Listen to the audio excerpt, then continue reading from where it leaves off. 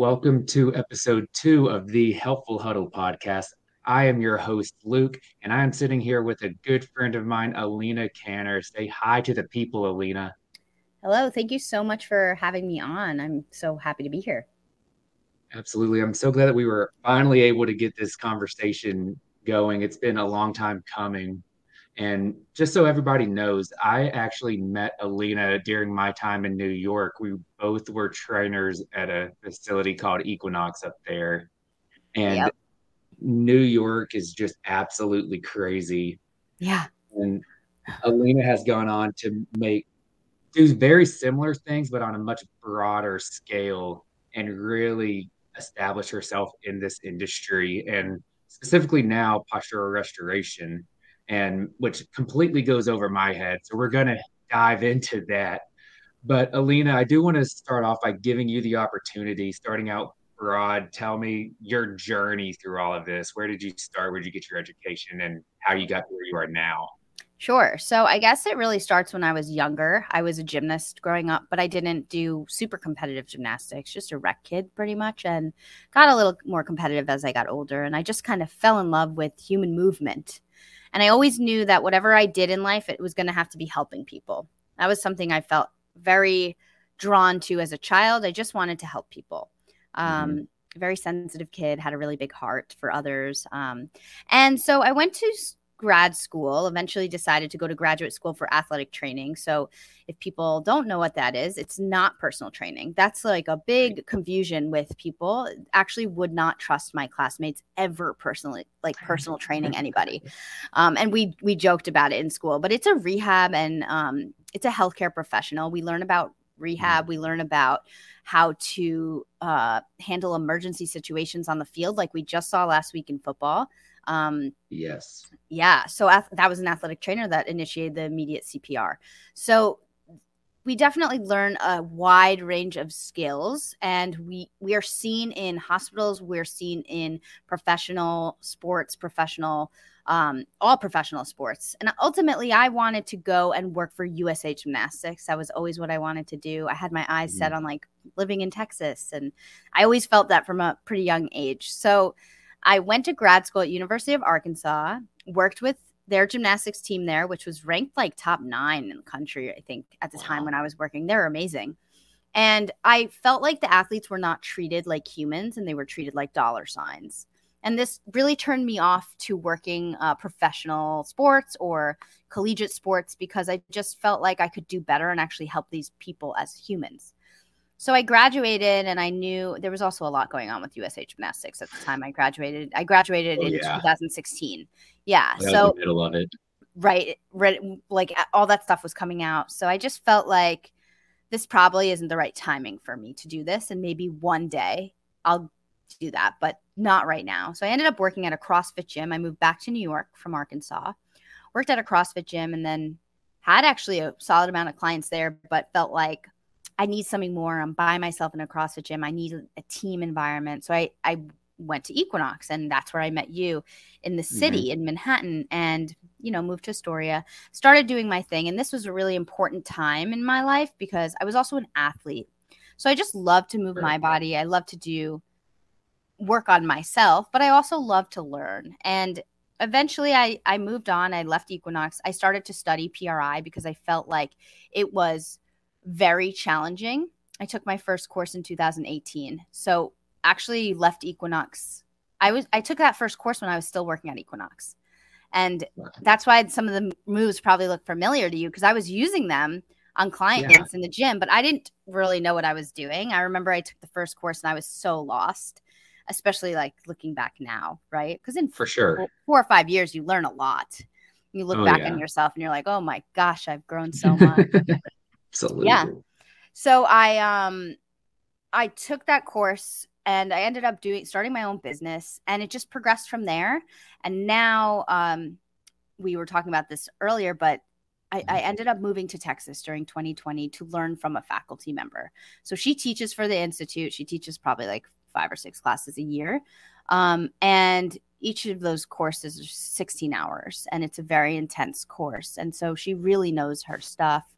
And it wasn't just, I didn't just move down there to learn PRI, but I moved down there to really heal and it was a great opportunity. It was in the middle of COVID, and became friends with her, and she's my mentor. And it's was a great time for me to do that. So that was really like the start of me understanding what I'm doing and trying to use it and learn the science. And now here I am. I just went last week. I got my certification. So it took 5 years. And that was the least amount of years out of all the people there. I had the least amount of years of experience. I have a lot of, I think I have a decent amount of experience, but Of course. you can always have more. But Yes. yeah, that's how I got into what I'm doing today. So that is, and we can talk about what postural restoration is and all that. But that is how I'm here now. So I yeah, love it. There's so much I don't, and I've known you for what, more than 5 years. probably I guess yeah, like closer to probably 7. yeah. I went to that equinox. I started in 2017, so it was a while ago. Yeah, and I was there. I think I was there before you. So yeah, we've known each other a while, and I mean, I didn't even know. Didn't know a lot of this stuff that I'm even learning right now about you. And we work together every day, and it was literally every day because we were talking about it earlier. How New York is just a hustle. It is a serious hustle, and you don't realize it when you're in it. And I don't know if you can relate to that, but I can absolutely relate to that because it's your I know. everyday. It's your everyday. You just are doing it. You're just like, this is Hmm. it. This is my life. I'm getting up. I'm going to the city. I'm doing my clients. But then you leave and you realize, oh my gosh, I could just get in a car, drive 5 minutes, work my day, and then come home. Instead of like Yes. I remember my schedule used to be like 4 in the morning. I'd have a break in the middle of the day to work out, and then 4 in the evening. You used to work way crazier hours than that. You were totally nuts. You were working like some days you'd work like 12. Oh yeah, I hustled. I actually remember, and I don't know if you remember Eddie, Yes. but when I first got there, he was the number one trainer. And my first day, I told him that I hope he's enjoyed being the number one trainer. Oh my God. And and I think the most sessions I did in a month was like Oh my 180 God. or something absurd. I don't know how you And did that. I have no idea either. But that's one of those things like looking back, it was just something you did. Yeah. Well, it's like But bodybuilding. When you're in right, bodybuilding, when you're doing a show, you're just doing it. And then you look back months later and you're like, I don't know how I did that. right. And And you you were actually doing competed, didn't I you? I did one show, and One when I was show. at Equinox, I was doing Olympic weightlifting. But Right. I did one bodybuilding bikini show, and it just wasn't for me. But I remember you were Mhm. competing while working at Equinox. That is so impressive and so difficult. Like your It, mindset is so drilled in to be able to accomplish that. right. It's a young man's game if you're going to do that. Yeah. And it's just like the stress of actual Manhattan. It's different to just Hmm. work at an Equinox in LA where you can like maybe drive there. Or I don't know, Right. maybe here where you could drive there, like Lifetime Fitness here and drive there. But it's a Hmm. completely different ball game when you're taking the subways and you're getting those delays on the subways. You're dealing with that additional stress of Hmm. just I mean, the subway, you can look at your phone and it's supposed to be there in 2 minutes, then 20 minutes later, and Oh my God. then all of a sudden it goes express past your stop and you have to double back or you just get out and walk. The memories of this is like, ooh. Oh my I goodness. mean, when I go there now, it's such a different situation because I'm working in a clinic. So there's not this Hmm. like high vibe of like high music. Like when you're in a Yeah. gym, it's just like this, it's kind of like constant stress. Hmm. Um, just that music was always going the same songs over and over. I have songs that I know that remind me of Equinox. Because of it. And they Yeah. always played the same playlist. So Oh you my knew kind of like, oh, it's 2 o'clock. I know what song is I about to come know. on. I know. And just like people are working out hard around you. So you do it's Mhm. great motivation for working out. It was great. Yes. But now when I'm there, because I'm going next week, I'm in a clinic. It's in Times Square, which is a little crazy, but it's very quiet. I'm in a Okay. darker room when I work with my clients because it calms the nervous system, that darkness, instead of like a fluorescent light. Mhm. And I'm working with people in pain. So I have to keep my nervous system very regulated to Mhm. match theirs because if they're very high, I have to keep mine low. if that makes Mhm. sense. Because if you Yeah. have Oh two yeah. people that are super high intensity sympathetic, that's not going to be healing for somebody. So I'm Right. super conscious of where I'm at. And I try and like, I try. It's harder in the city, I will tell you, than here in Arizona. Mhm. But I have to keep my voice at like a good level. I'm never like getting riled up. If they don't get it, I just give it a different way. I try and be very flexible with people. But it's very different now. I also don't go in early. Like, actually, I do on some days if I have to go to an optometrist with somebody because their appointments are like Mhm. 8. But the earliest is 8. Um, that's actually That's pretty such a early. difference. Most of my other days are like noon. That's amazing. That's the Yeah. life. And I mean, it's different, right? I'm getting paid differently than I was. The split is Correct. different. Equinox takes half your money. So, Right. but I learned a lot from that. That experience was very important for me to have in my early 20s. This was like 22, 23, 24 when I worked there. Right. And I was the same age. And I Yeah. mean, I mean, between the relationships that I made and the education that I got, I wouldn't trade it for the world. And then even like right now, we're having this conversation because we met each other at such a weird time in our lives in New So York weird. City. You know what I just realized? You know how I was a little bit delayed today for the podcast? Yeah. Because I told you I had to give my friend the key. I just remembered. Do you know who this friend is? Who? Tatiana, who works at Equinox No with us. way. I swear. I should have had her come in. I totally blanked that's Oh how I my knew her. gosh. Because I don't think of it like that because I've been here. We've hung out. Yeah. She lives out here. She Crazy. hikes. Yeah. And she was at Equinox. That's so funny. Yeah, I'll have that's to message her crazy. after. Yeah. Please do. Tell her I say hello. Yeah, I will. That's so crazy because we were all there at the same time. You do meet this like awesome group of people. And I feel like Hmm. it is hard for me now at age 30. I don't know if I should say that on the internet, but whatever. Moving to a new city is hard to make friends. But if you move Hmm. to a new city and then you're in a place like Equinox, it really gives you that group of friends. Yes. And so No, there's like a lot of positives to it. no, for sure. And I mean, I've obviously made lifelong friendships from that Yeah. experience, and being having the opportunity to be around like-minded and similar age people is just Yeah. something that you don't typically get in your everyday work environment, in No, once your you graduate, normal it's nine to gone. five. And yeah, Yeah. exactly. Yeah. But it was a great time. And it definitely helped me realize my grit to get Hmm. through that type of a schedule for now. Because if I ever have like a day where I'm tired or something, I'm like, well, I did 12 sessions at Equinox. Like, I could do this. I'll be fine. Absolutely. Yeah. Yeah, absolutely. You'll be fine. But I do want to, because you mentioned it earlier that you knew from a young age that you wanted to help people. And obviously, this is called the Helpful Huddle podcast, centered around like helping people help people. Yeah. I guess, can you think of like that first experience that you had that you knew, hey, I don't know what I want to do, but I know I want to be working with people and helping them personally. Yeah. I remember like watching the Olympics growing up. And I remember watching Sarah Hughes, who was from my hometown, win in 2004. And I remember watching the gymnasts. And I just remember thinking, like, I want to go there. I knew it wasn't going to be me as an athlete, but I just wanted to go there and help. And just in general, Mhm. I was such a like compassionate little kid. I just always was caring about other people. So there was no like instance of like, oh my God, this is what I want to do. But when I Mhm. did get to college and I really was pretty unsure, I just was like, everyone kept telling me to do like what is it, sport psychology or sport It's kind of sport medicine. or marketing. And I was like, Okay.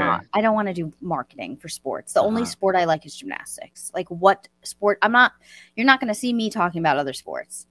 Everybody kept telling me, and I loved the sports psychology class, but there's things missing.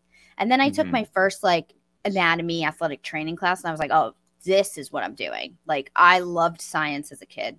Just even Hmm. starting at like second grade, third grade, when I first got introduced to like dissecting things, I thought it was so cool. And I picked it up very easily where I really struggled with math.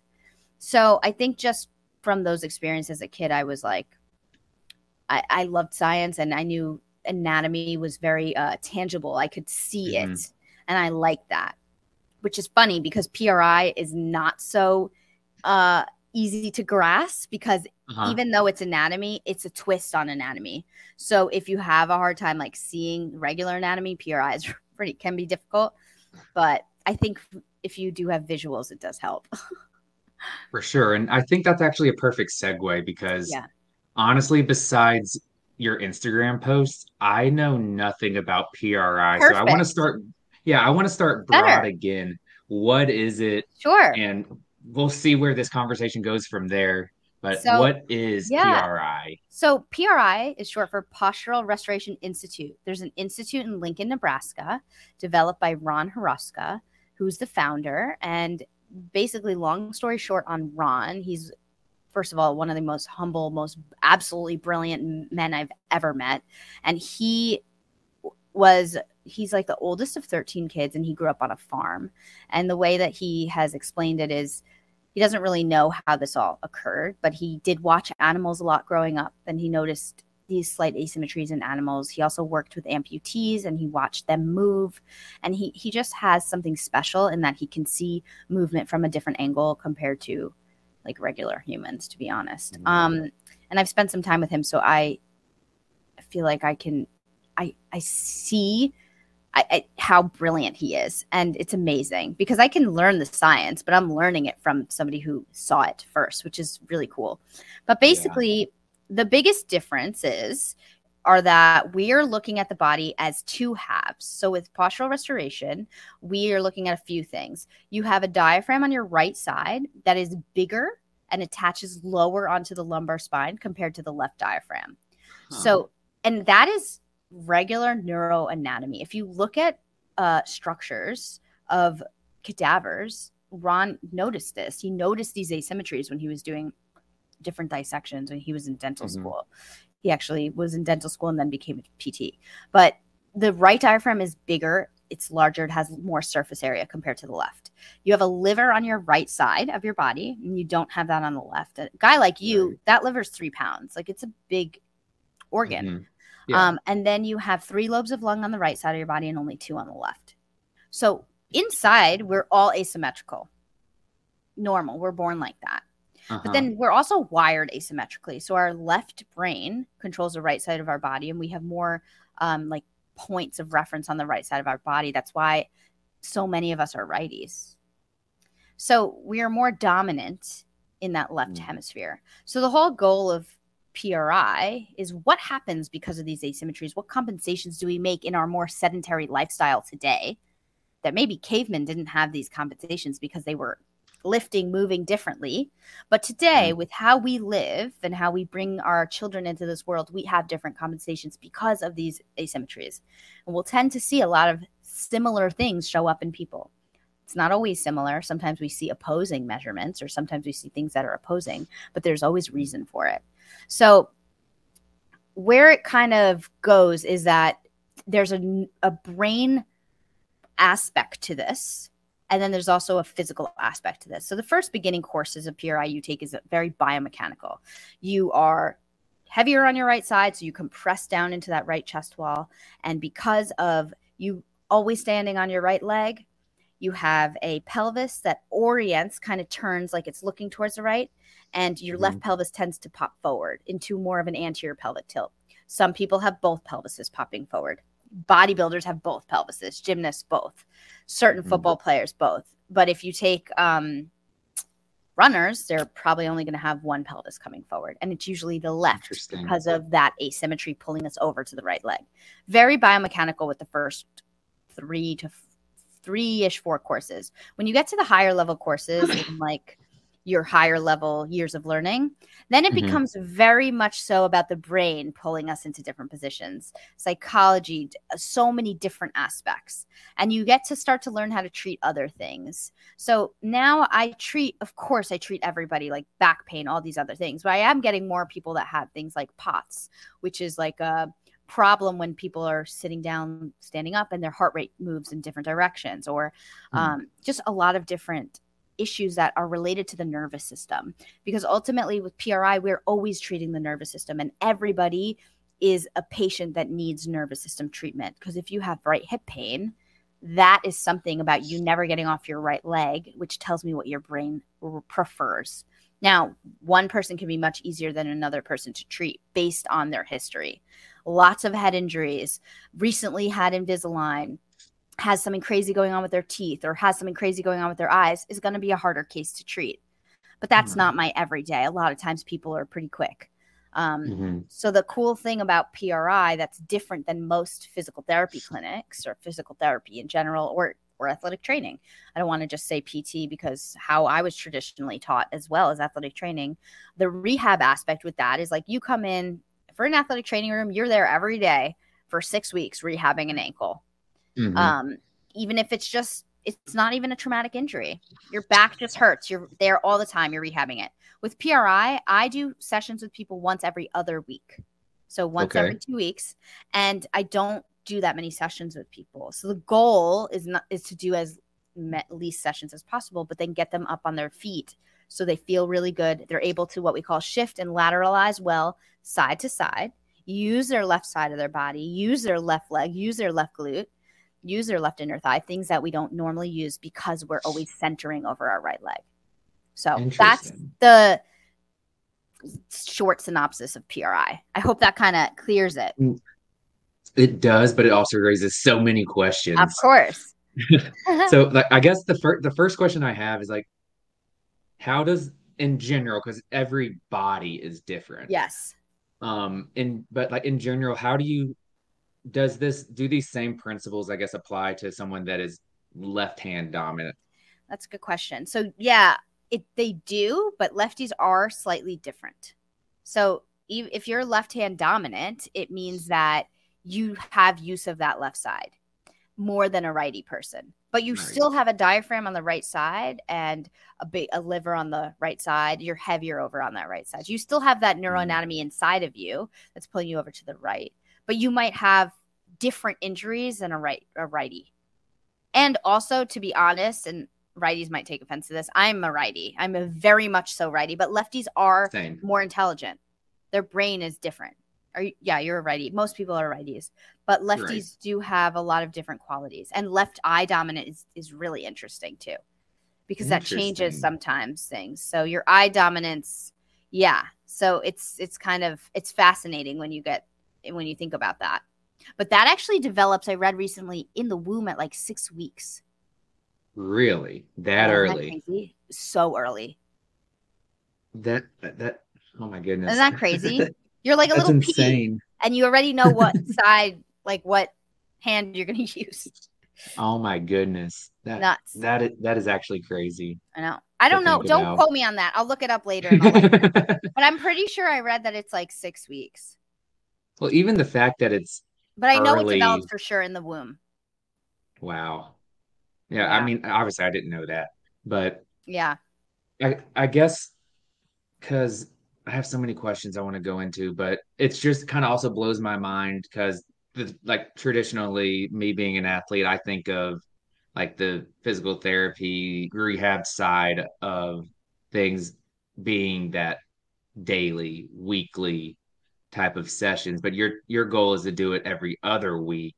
What does a session, and I know it's broad because everybody's going to present with different things, but what does a session typically look like for you? Yeah, sure. No, it's actually not that broad because we're all internally the same. So I still treat the same. So when people come to me, my assessment's the same if you come to me for, I don't know, foot pain, or if you come to me for neck pain. My assessment will always be the exact same. So I always do, my history is about 30 minutes. I'll ask a lot of history. That's something I learned from my mentor. My mentor goes deep into someone's history, and she really questions, and I've learned a lot from her about how she does it. It's like you're a detective because you're going to get so much information from that history. And if you don't ask deep questions, you will miss things because they don't know. So you have to really like figure out, sometimes they have a car accident at age 4 and they think it's nothing. And then you ask them to go ask their parents and it actually was a big deal and they were in the hospital. They just don't remember. So history is so vital. Then after that, I do like a squat test, a standing reach test, like touching your toes. Those are PRI tests. I do hip range of motion. I do a straight leg raise. I do shoulder range of motion, neck range of motion, rotation, thorax rotation. I'm trying to think what else I look at. I look at them walking, their gait. Sometimes I look at how well they can center one leg over the other. I'm sure I'm missing a couple things, but those are like the big ones. And then I always will look a little deeper depending on what they're coming to me for. If they're coming to me for neck pain, I might look a little bit deeper at their neck. I might look at I'm going to look at their teeth, to visibly look. Yeah. And ultimately what I find is going to help guide me. So if I find somebody, they come to me, it's happened last week, foot pain, right? Foot pain. He has a crossbite. He didn't know that. He doesn't know that his teeth don't line up well. So, okay, is that something I'm going to address the first day? No, but it is definitely on my mind and it's in my notes. So basically it means that your teeth should line up like right on top, but he has like one side of his bottom jaw is coming outside the front of the top jaw. So just things that I might find in the assessment are going to guide my treatment. And then the client will always leave with about 3 techniques. So the techniques are putting you in very funky, weird positions and then making you breathe there. Because if you can't breathe in a position, then you can't own it. And I want people to own their left side. So the first set of techniques are just getting them to learn what I'm trying to get to. And then by the second, third, fourth, fifth session, we're really progressing them. So, yeah. No, that's so interesting. And I want to go back to like the teeth comment that you made because I've seen your Instagram stories of kind of showing those that crossbite or those misalignments or whatever you want to call them. What is that telling you? It just tells me that sometimes dentists will leave them like that or orthodontists will leave somebody like that, but that's not typical. Usually you don't see that, but it just tells me that their body, their cranium has figured out a way to find a center point. And it's an adaptation ultimately. It's like your body's adapted and you're not grounded properly there. So I don't always know why it occurred, but I know that that might be a missing link to the puzzle as to why they cannot for 10 years get rid of their whatever pain it is. Fill in the blank, because it could be anything. That's why people run in circles looking for things, because if you're a PT and you're not looking at someone's bite, you're missing people. And I'm not saying that means you need to go and immediately treat it, but I think having the knowledge, if you're looking at people's injuries, having that knowledge of dental vision a little bit is really important. And it's not something you're going to get overnight. Like, this is taking me a long time, and I'm really not there yet. Like, my mentors are way further along in their experience. But that's why I have those mentors, because I can ask them questions. Yeah, and I think it's so important to have mentors and have voices in your corner. Huge. I mean, I talk to some of these people on a weekly basis about how should we do this better in the optometry clinic? What can I do for this person? Like, especially those are like the higher level cases for me where it's a little harder, but I have mentors where that's not so hard for them, or they have a perfect setup. So, because there's a lot of communication with other professionals too. So at this point where I'm at, I'm really trying to develop something where I can do my part as being a PRI provider. But if I need to send somebody off somewhere, I want that professional, eye doctor, dentist, whoever, myofunctional therapist, to really understand what I'm doing. And especially if I go there with them, I want it to be a streamlined process. So we have that decently set up in New York, but it's obviously still a work in progress. There's a few PRI practitioners in New York, so we're all working together to try and create something there. There's so many people in New York, so we want to help them. So many. Yeah, no, absolutely. And these are all things that, I mean, I'm learning about it just now, and I was in the fitness industry for a decade or so. So like I knew about misalignments, but I didn't know like how deep you can look into it. So deep. It's so deep, it's exhausting, to be honest. But it's so fueling, and it's so cool because there's a root to these issues, and I want to help people find the root. And if I can't help, I tell my clients, I'll send you somewhere. I'll find you help, because I hate to watch somebody suffer Of for course. years. Yeah, of course. Yeah. So, yeah, that's kind of where I'm at. I love it. And other things that I see on your Instagram that you Yeah. post quite often, and I was waiting to ask you about this, but you'll take pictures of people like people, maybe someone on TV. You're probably analyzing me Oh my right now, gosh. No, but I'm you, not. but you, like, but you'll draw like the cross line and show kind of the tilt. Like, what are you seeing, and like, what are you trying to provide to people, like Yeah. when you're doing that? Sometimes I'll see somebody and it's just so obvious to me that it's, and they're like famous, so it's like easy. I can't post my clients' faces. Right. So unless they like ask them, and I don't usually do that. Unless I found, if I have a really asymmetrical person, maybe I will in the future. But right now I'm not posting clients' faces, just liability. And Hmm. obviously when I see someone on the TV, I can show that.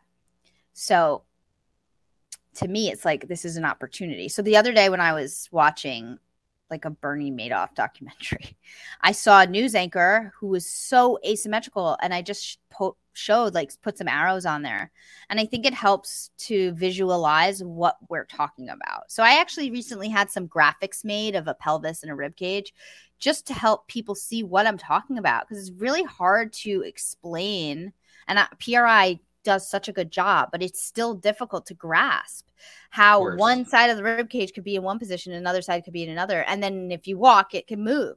It's hard to grasp that. So it's even Right. harder to grasp cranial positioning. So, and I'm still learning it. I actually am Uh, taking the cranial course this year. I took cervical, I took a bunch of other ones, but cranial is on my list. And that's all about the bones of your temporal bones and your sphenoid behind your eyes, and how just it could be millimeters off, but that can make the difference. I mean, I was looking at my own left eye before and how small it looks compared to my right eye, and it drives me crazy. And it's like, oh my God, I need to be doing techniques every day. And that's crazy. I'm pretty symmetrical. uh-huh. Like I need to chill out, but we all have slight asymmetry, and it is normal to a degree. It's normal. And I don't want Right. people to go and look at themselves and be like, oh my God, and freak out. No, you just want to be able to manage that asymmetry. If you can't manage it and it's like super externally asymmetrical, then it's a problem. So the people I post on my story that are news anchors or famous, it's because they're not managing their asymmetry. Bradley Cooper is a really good one, actually. Really The show, yeah, he's like very asymmetrical. interesting. And Yeah, obviously, like this is stuff that if you don't know, like we were talking about earlier, you're not going you to wouldn't know this know. in your everyday life. You just wouldn't know. There's really no way to completely know that. So, um, I mean, you might know like, oh, I look asymmetrical, but I don't think you would be like, oh, well, what do I do about this? You might just see other people are also asymmetrical. Hmm. So that's a big thing. I actually, So my picture that I used as like a before and after for myself was actually my mhm. equinox photo. Really, Yeah. Because my head was slightly tilted. It was just such a good asymmetry change. huh? It was wild from That's insane. 2018. Yeah. So I know you're still doing like you said, you're taking the cranial course this year, but you're at least familiar with it because Oh, we're yeah. talking about it. Sure. But because a lot of it to me sounds like you're talking about like naturally structured a certain way. How is that fixable? That sounds like it's not fixable to me. Right. Because that's how we're taught. We're taught that Hmm. these structures don't move, but they can move. They actually, anytime you inhale and exhale, you have slight movement of your cranium. Really? Yeah. And Now so I'm like looking at myself.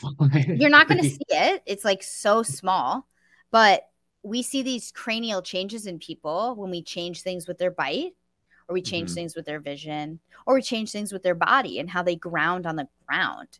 So we'll see eye heights change slightly to be a little more even.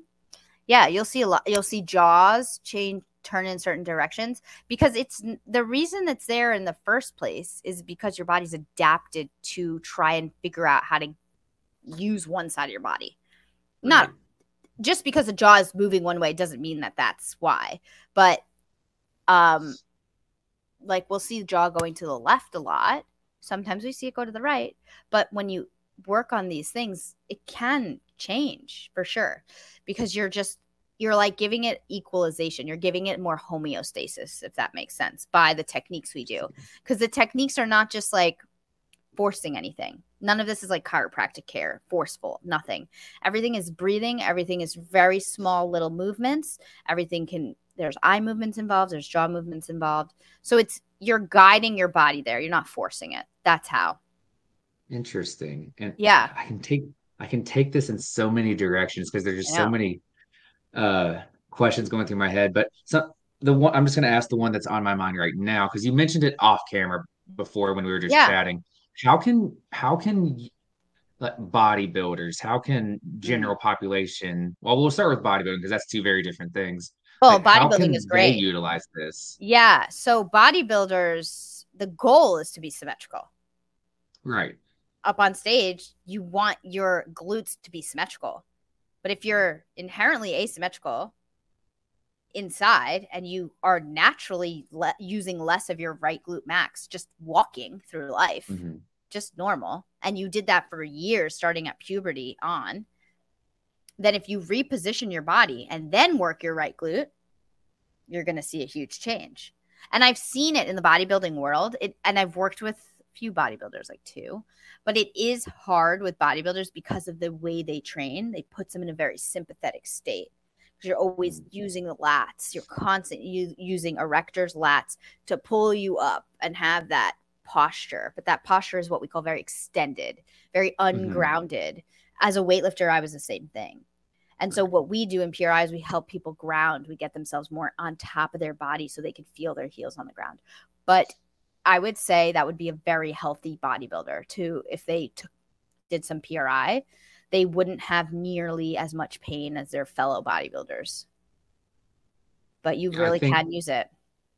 I think in the bodybuilding world, I commonly hear like lower back pain, and Yeah. I'm sure a lot of that is the erectors that you were talking about and constantly pulling extended. I think of like showing like the big rib cage, but that's like, I mean, if you're competing, that's posing, like that's something that you Yeah. have to do. And it Yeah. seems, and now I'm also thinking different subject, but we were just talking about being grounded. What do you mean being grounded? Yeah. When I mean being grounded, I mean the ability to properly breathe without arching to get the breath in. That's one Okay. way to think about it. And if you look at a bodybuilder, their ribs are lifted up, even in Yep. their resting stance. It's fine when you're posing. It's fine when you're powerlifting. It's fine when you're catching a snatch as a weightlifter. Sure, that's fine. Hmm. But what do you look like when you're resting and you're trying to go to sleep at night? Is your rib cage still flared? Because that tells me your brain literally thinks a tiger is chasing after you because that is a sympathetic overdrive position. Interesting. Yeah. If you know how to breathe, fully exhale, get your ribs down on a full breath, then you can actually go to sleep and actually sleep well at night. But bodybuilders can't. Interesting. Neither can Olympic weightlifters, neither can gymnasts, neither can. They're lifted so high up using their neck, using their back, using their calves. That's why bodybuilders have Hmm. huge calves too. There's certain parts that bodybuilders don't really have to work as much. Hmm. Glutes is not one of them. Sometimes they really need to work some parts of their glutes. Um, yeah, it's kind of interesting. That's really interesting. And I imagine I know the answer to this one, but performing PRI, getting more grounded and everything, that's not going to affect performance in any Mm-mm. way, correct? Positively, like we worked with some. Yeah, negatively affect. That's a better. No, it won't negatively affect. No, and that's where sometimes people get worried. They're like, "Oh, I'm going to reposition. I'm not going to be as good at my sport." No, I've literally seen it increase mile per hour on really high level baseball pitchers, like really high level Interesting. MLB, and they're increasing their mile per hour by properly doing this. Or like, of course, injury wise, it's going to help them, but it also prevent injuries.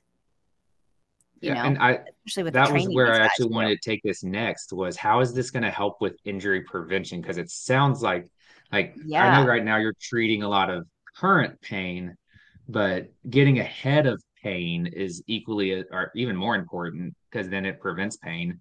Yeah. How is this going to help in pain prevention? Yeah. It definitely can because you're getting the body in a better position to then allow it to move well side to side, move well forward back, do whatever you want it to do.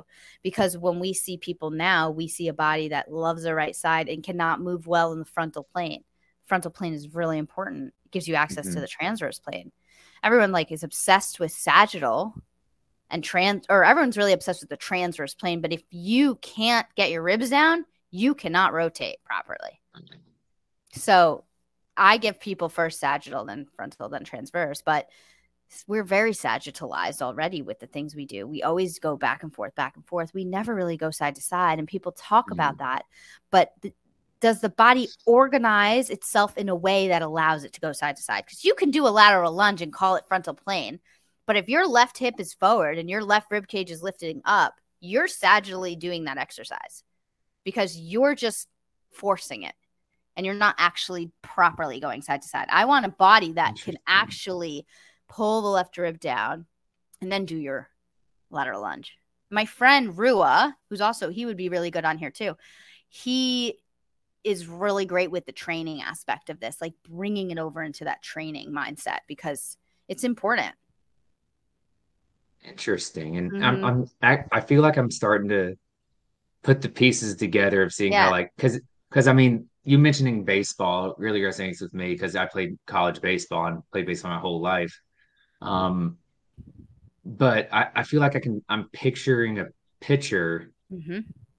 getting into better positioning to allow his body to rotate through with that pitch. And you're, like you said, adding miles per hour. And when you're at a high level like that, It's a big if you deal. have the ability to add, like you're already probably throwing that level, you're throwing in the 90s as it Yeah. is, and there's a lot of torque on the body. So if you're able to add more and safely add more, Yeah. that I can 100% see that. I'm starting to see how this all aligns to that. Well, and if it relates to baseball, I have this little pelvis here. I have a bigger one over there. But if you have a body that's over on your right leg, this is opposite. Uh-huh. So you have to think about it. And this is your left pelvis, and that comes forward. Now, as a baseball player, you have to finish over your left leg. So how are you going to Right. finish over your left hip with your left hip being forward? You can't finish over on that left side. Same for golf. Same for lacrosse. Interesting. Yeah, you Pretty have to much be able any to rotational. finish, but you need the internal rotation on that left leg, and you can't force your body to internally rotate that left leg. You have to allow your body to what we call come to the left side, internally rotate that left hip, and be able to stand on the left leg before you can finish a pitch over on there. And most of these big Interesting. pitchers like can't. I mean, I don't work with them now, right? But I've seen a few of these throwing athletes that can't even balance on their left leg properly, keeping their left hip back. They can balance on their left leg. They could fake it all day though, Uh-huh. like any good athlete. Yeah. Yeah. Sure. But that's the specifics is the body organizing the way it can organize in stance on the right leg, can it also organize in stance on the left leg? And the way it organizes in swing on the left leg, can it do that on the right leg? Because we have stance and swing in the gait cycle. Can you do both on either side? And if you can't, then you might age out your sport because you're missing these key components that need to come before your sport. And it's easy. Interesting. Yeah. How is it easy? Because when you see it like as a practitioner, it's not that hard to treat. It can be very complicated, but Hmm. usually somebody like a baseball player is not that complicated. They're pretty athletes are in tune, they know how to move and they Hmm. get it. The complicated So things are when interesting. people are coming to me now with like dysautonomia symptoms where they can't sleep at night because their heart rate's all over the place or they just can't Interesting. relax, they don't sleep, they have insomnia, they have anxiety, all that stuff. That's what they have, a vision issue, they see double. That's complicated. But baseball players are fun. Yes, we absolutely are. But I think that actually just led into another question that Yeah. popped up. How is because at Equinox I was first introduced to like alligator breathing. Mm, yeah. And It was I like laying on your stomach and you have to push your stomach into the ground. Yeah. So I yeah, not, I know, I remember it. So, I mean, yeah. great that they tried to do some breathing, but you're just going to be in that faulty position laying on your stomach. And then also belly breathing in general is really pushed in our society, and we need to breathe into our chest. We just don't want our neck to lift our rib cage up. We want to expand the apex up here and the belly a little bit, but we need to breathe into our apex here and our upper back. And Okay. a lot of times we're not seeing that. And Where the this is alligator type breathing or just the belly breathing with the hands on the rib cage, I think it just promotes more faulty sometimes. Just depends on the person. But yeah, yeah, I mean, I was 100% doing that with clients, not having any idea what I was doing. I was sure. like, Just because it was taught, that's fine. People liked it because you're giving them a sense of breathing, which is very important in New York City. uh-huh. In New York, like I could just lay someone on a table, give them a balloon. I do a lot of stuff with balloons. Reach That's what their I was right going to ask arm in the about air. next. Yeah. A balloon forces you to exhale because you have to fully blow the balloon. I mean, it doesn't force you, but you learn how to use the balloon to fully exhale. And it's like you're increasing the pressure. So if you give someone a balloon, there's a pressure going back and forth, and they have to hold that pressure. So you can fix a lot of things with it. So if you give someone a balloon in New York City, somebody who's like super anxious, just have them exhale all the way out, they will go home and go to sleep. My patient Interesting. I'm earlier gonna today, she takes a nap after all her sessions. She said she's so tired. I was like, really good, great. I love that for her. I was like, I that want you like that every day. I want you to take, because that's your body needing it. yeah, for sure. So, and I guess this kind of comes it's coming full circle because I asked you about like what a session looks like for you. Yeah. So, when you're not taking in the history, so it's a repeat client, Mm-hmm. what does a typical session look Oh, like? And after. yeah, Yeah. because what I'm thinking right now is like I'm thinking we're talking about breathing. I'm thinking we're talking about Yeah. it's a very in my mind I'm thinking this is a very relaxing experience. Yeah. Very different But than training. uh-huh. Um, so if somebody comes in for a follow up, then I'm looking at what position is their body in. So now they've worked on this stuff for 2 weeks. They got a new pair of shoes, most likely, unless they already came in with a decent pair, which is pretty rare. Mhm. And they've been in those, they've been doing their techniques. And I want to see, did their body stay what we call neutral, which is the ability to transition well from your right side to your left side. And if they don't, if they're not neutral, then I starts me thinking a little bit. How well did they do the techniques? Maybe these techniques didn't really reposition them well. So I'll change up the techniques. I always change up the techniques to give them something different, try something different. What part of them maybe stayed neutral, what part didn't, what part is better. Usually people are better when they come in to see me for the second time. I'd say virtually, they're not always, Mhm. but in person, usually by the second set, we see changes. We definitely see changes. I will always see some sort of change because I am playing with their nervous system. I'm not just giving them a lat pull down or something like that. Right. So when you're playing with someone's nervous system, you're going to see a result of some sort. Sometimes worse, very rarely, but sometimes I do have it. Very, very rarely. In very complex cases, sometimes will get worse because it's so much for them. I had a patient earlier today, but it's because their body can't handle what I'm trying to give them yet. But yeah, usually you see some sort of change, and then I will respond to that change. So if all goes well, they come in neutral at all their joints area that I'm looking at, rib cage, pelvis, feet, all that stuff, neck. Then I progress them. I see what scores they have. There's specific testing I can look at. And if they have a good score, I can give them a harder exercise. I can stand them up. I can do a lot of different things. Eventually, I can move them into moving exercises where they're alternating and reciprocating one side to the other. But yeah, that's kind of how it works. Some people need 2, 3 sessions and they're good to go. Wow. Yeah, those are simple cases. Not everybody's like that, but I wish my Mhm. case was like that. I was not like that. But that's fine. You learn the best on yourself. Yeah, you absolutely do. If I was a simple Um, situation, I don't think I would be able to help as many people. So, no, absolutely agree with that because you can resonate with them, you can yeah, relate to them. yes. Yeah, exactly. Yeah, so I think that's huge. And something that you just mentioned and I actually wrote it down, like you and it's this sounds like it can be a real simple fix for people, but what do you mean like a good pair of shoes? Yeah, so we look for shoes that have what they call a heel counter. So it's like a cup on the back of the shoe that you can squeeze and it holds sturdy. And then we look for a good arch support. So we are not meant to walk on flat surfaces with our feet. We are meant to walk on uneven surfaces with bare feet. So even when I was at Equinox, I wore barefoot shoes. And I'm not a big fan of those now because we walk Okay. on flat surfaces. I have a flat apartment floor, it's concrete.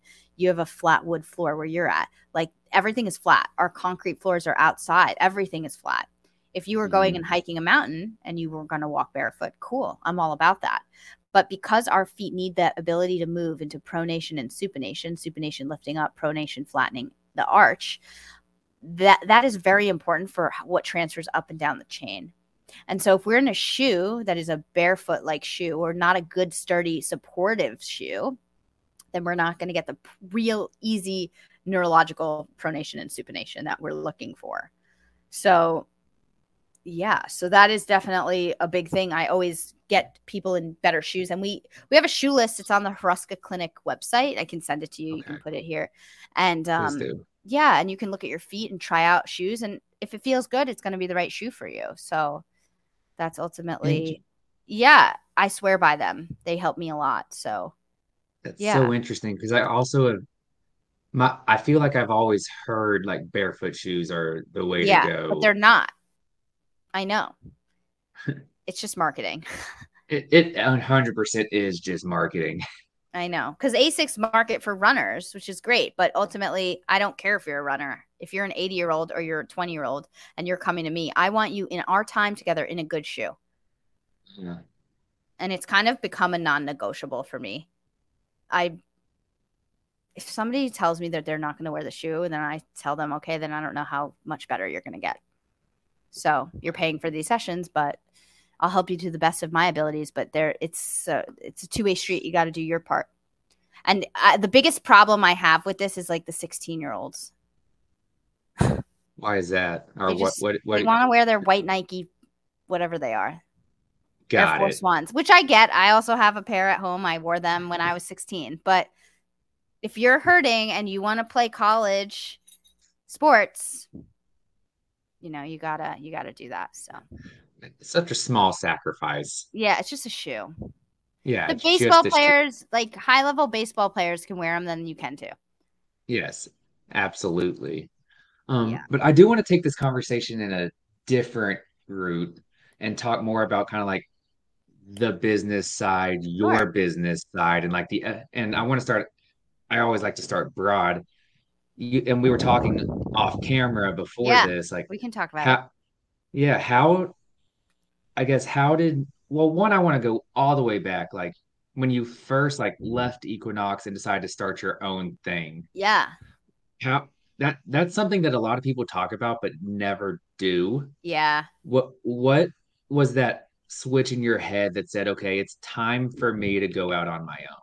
yeah. So I my dad's self-employed, so my entire life I watched my dad do his business and Hmm. be self-employed. So I always knew at some point in my life that I would be self-employed. So I think it was like a when it would occur. So whenever I Gotcha. felt like I Equinox, I had had my time there, I was done, which was only a year. I was only at Equinox for 1 year before I left. Wow. Yeah, I just felt like I was getting bored and I knew that I could make more money and I knew I was good at what I did. So I was like, Absolutely. I'm just going to do it. So I just felt it in my gut and I was like, I'm going to do it. So I did. And I left and I took my clients literally up the block. And I did it very quietly. And it was completely fine. And now my business has blown up a lot the last couple months because of Instagram, because I've been posting and I'm glad I do that because I do think it is amazing for people. Um, but yeah, it's just I have, things set up like streamlined process. Like I use something called intake queue and people can go in and book a session. So I don't like answering lots of messages about like, oh, can I book with you? I'm just like, yes, here's the link in my bio. Like, just check that out because I Hmm. have that set up. Um, purposefully. So yeah, now business has been really good. I'm going to Europe in 2 weeks to treat people. Wow. Obviously, the treatment I'm going to do there is just like kind of a one off. So you just do the best you can with that. It's not the same as being able to see somebody consistently, but Hmm. I just help the best way that I can, and that's what I can do. Um, but yeah, so it's really just projected off just since I've been posting on Instagram. I think people are interested in high quality content. So yeah, Right. No, absolutely. Um, and forgive me if this is kind of like I don't imagine this no, is a that's fine. sensitive question, but how is it being a like self-employed woman Yeah, it's in not an industry sensitive. like this? I think that I think I'm lucky, honestly. I think it's easier to be totally Okay. transparent. I think that in a healing profession, I think it's easier in some ways because in a healing profession, people feel more comfortable sometimes going to female providers. That's what I've seen. And I get a lot of women clients, but I also get male clients Mhm. that might not feel as comfortable going to another male about it. And I think we don't talk about this in society, but I actually do think that it might be harder in 5, 6, 8 years from now when I maybe want to have children. That Mhm. aspect might be harder. But for right now, I think it's easier for me. And I think that a lot of people will come to me because there's a nurturing aspect to being a female. And men are amazing. I have amazing friends that are male clinicians that I will send people to that are absolutely Mhm. amazing. But I think there's a stigma. So I don't know if that's the answer you expected because it's No, different. it honestly is not the answer I expected, which Yeah. I think is great that we're having that Yeah. conversation because I had that Yeah. stigma in my head. Yeah. I think a lot of people do, which is not verbalized. But I really do think that in today's society, it's easier to be a female, actually. I think it's harder to be a male. And I might get hate for that, but I don't care. That is my true opinion. I really Hey, feel that. And I speak see your it with truth. my patients. I see it with my patients, um, just with the different people that I've worked with over the years. And I think that sometimes men have it harder. Yeah, So I think every case is different, and I agree. absolutely sometimes men have it harder, sometimes women have it harder, absolutely. Exactly. But no, Yeah. that's really interesting to hear because even I think of, and I guess it's not that you're in fitness, but you're like not in fitness anymore. But I think of Yes. like fitness as a male dominated industry. Yeah. That's true. But That is really true. Even with but fitness, go sometimes feel people feel more comfortable with a female trainer, even men. of course. It's all preference too. It depends on the Yeah. person. But yeah. It absolutely does. But something else I wanted to ask you with the business side is Yeah. and this is more, may not be a deep conversation, obviously it may not be. Yeah. But like with, I guess straight up, is PRI something that is covered by insurances? Mm-mm. It No. depends. Not me because I'm a certified athletic trainer, but that's not. It's a good question. Some clinics that do PRI, there's one I know of in Texas. They do have it Mhm. covered, but for the Interesting. most part, it's not. It's usually cash based because it's also so many years of studying to get here, and it's so Hmm. specialized that insurance, I don't know, they would just bill it out as like exercise, I guess, different types of exercises. But no, I can't bill out because I am a athletic trainer. So regardless, athletic trainers aren't covered under any insurance. Um, Got it. but yeah, no, it's a good question. No, Yeah. gotcha. And yeah, I was just wondering that because you're also talking about like you will send people to physicians and Yeah, dentists and I do. And actually the optometrists that I use are a big organization. They're called SUNY Optometry in New York. And they are covered under insurance. So that is actually really nice for me when I'm working with somebody because obviously they're paying for my services. If they need to pay for a dentist, dentists can be very expensive, very important. And you should always go to a good dentist, what I've learned. And same for optometrists. You want to go to somebody who's vetted and very good. Um, but yeah, our optometry clinic is covered under insurance, which gives my patients a little bit of a break. So that's really nice. yeah, yeah. Yeah.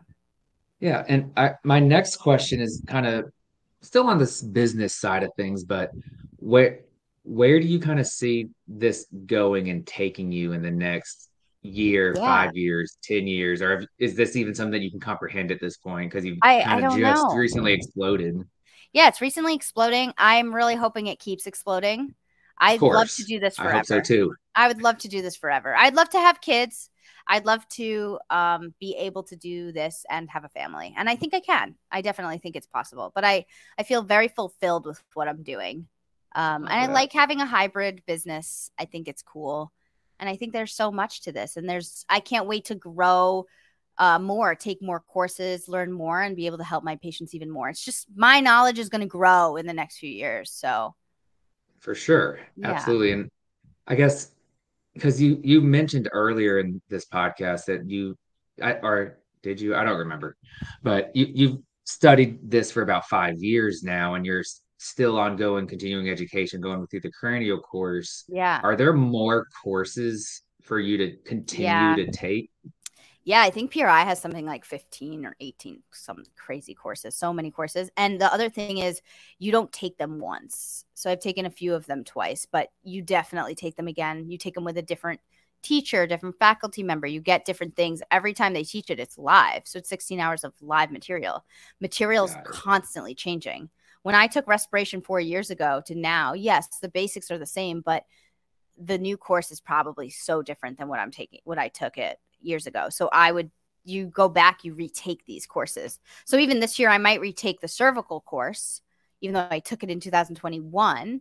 It'd be cool Mhm. to take it again 2 years later. I'll get a different understanding. So I'll always be learning.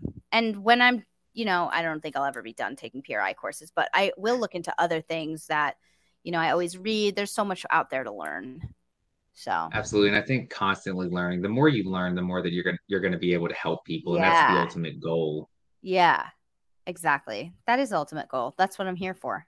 So, Um, I want to continue. Well, I want to continue, but I also want to be respectful of your time. Is there any any subject that we haven't touched on that you wanted to touch on?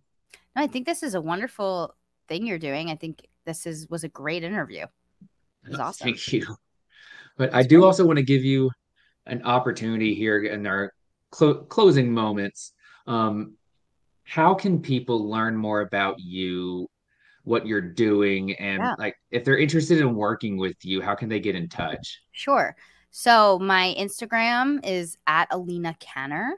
Obviously, my name is at the top of the episode there. It's And if Aleena. you're watching the link, it's going to It be should be right there. below her face. It's also going to be in the description. Perfect. So you'll be able to find it. So a lot of my stuff, that's where I'm most active. I think it's going to be even more active in the future because I'm just doing some stuff. I do have a podcast. It's called Move Your Brain, Move Your Body. We're going to start putting it up on YouTube, but you can find it on Apple and Spotify. And I think if people are interested, we have some really great episodes on there. Um, Absolutely. and yeah, my website, you can just book a session with me there if you're interested. I will always be doing this. So just look for me and get in touch. And I'm happy to chat. I'm happy to answer questions if anybody has questions. So yeah, reach out and I'm here. I love that. And just because you briefly brushed on it, but you offer not just in person, but virtual Yeah, sessions. I do. I don't love doing virtual because I feel like it's harder to help people. But some Of people course. don't have an option. There's no PRI provider in Canada. There's really not many people in Europe. So in many countries in Europe. So I will of course try my best to help these people that don't have any options. But I will do my best if somebody comes to me in, let's say, Texas, I'm going to send them to somebody that I know that can do a better job in person. So I will, if people message me all the time, they're like, do you know anybody in, I don't know, you're in Boston. I know somebody in Boston. So I send them over to my friend Miguel. So there's a lot of people around the country. So Got it. yeah, No, that's perfect. And Aleena, I also just want to thank you for coming on the podcast and doing this. It's been amazing catching up with you and learning more been about what you're awesome. doing and continuing to do. This has been so awesome. Thank you for having me.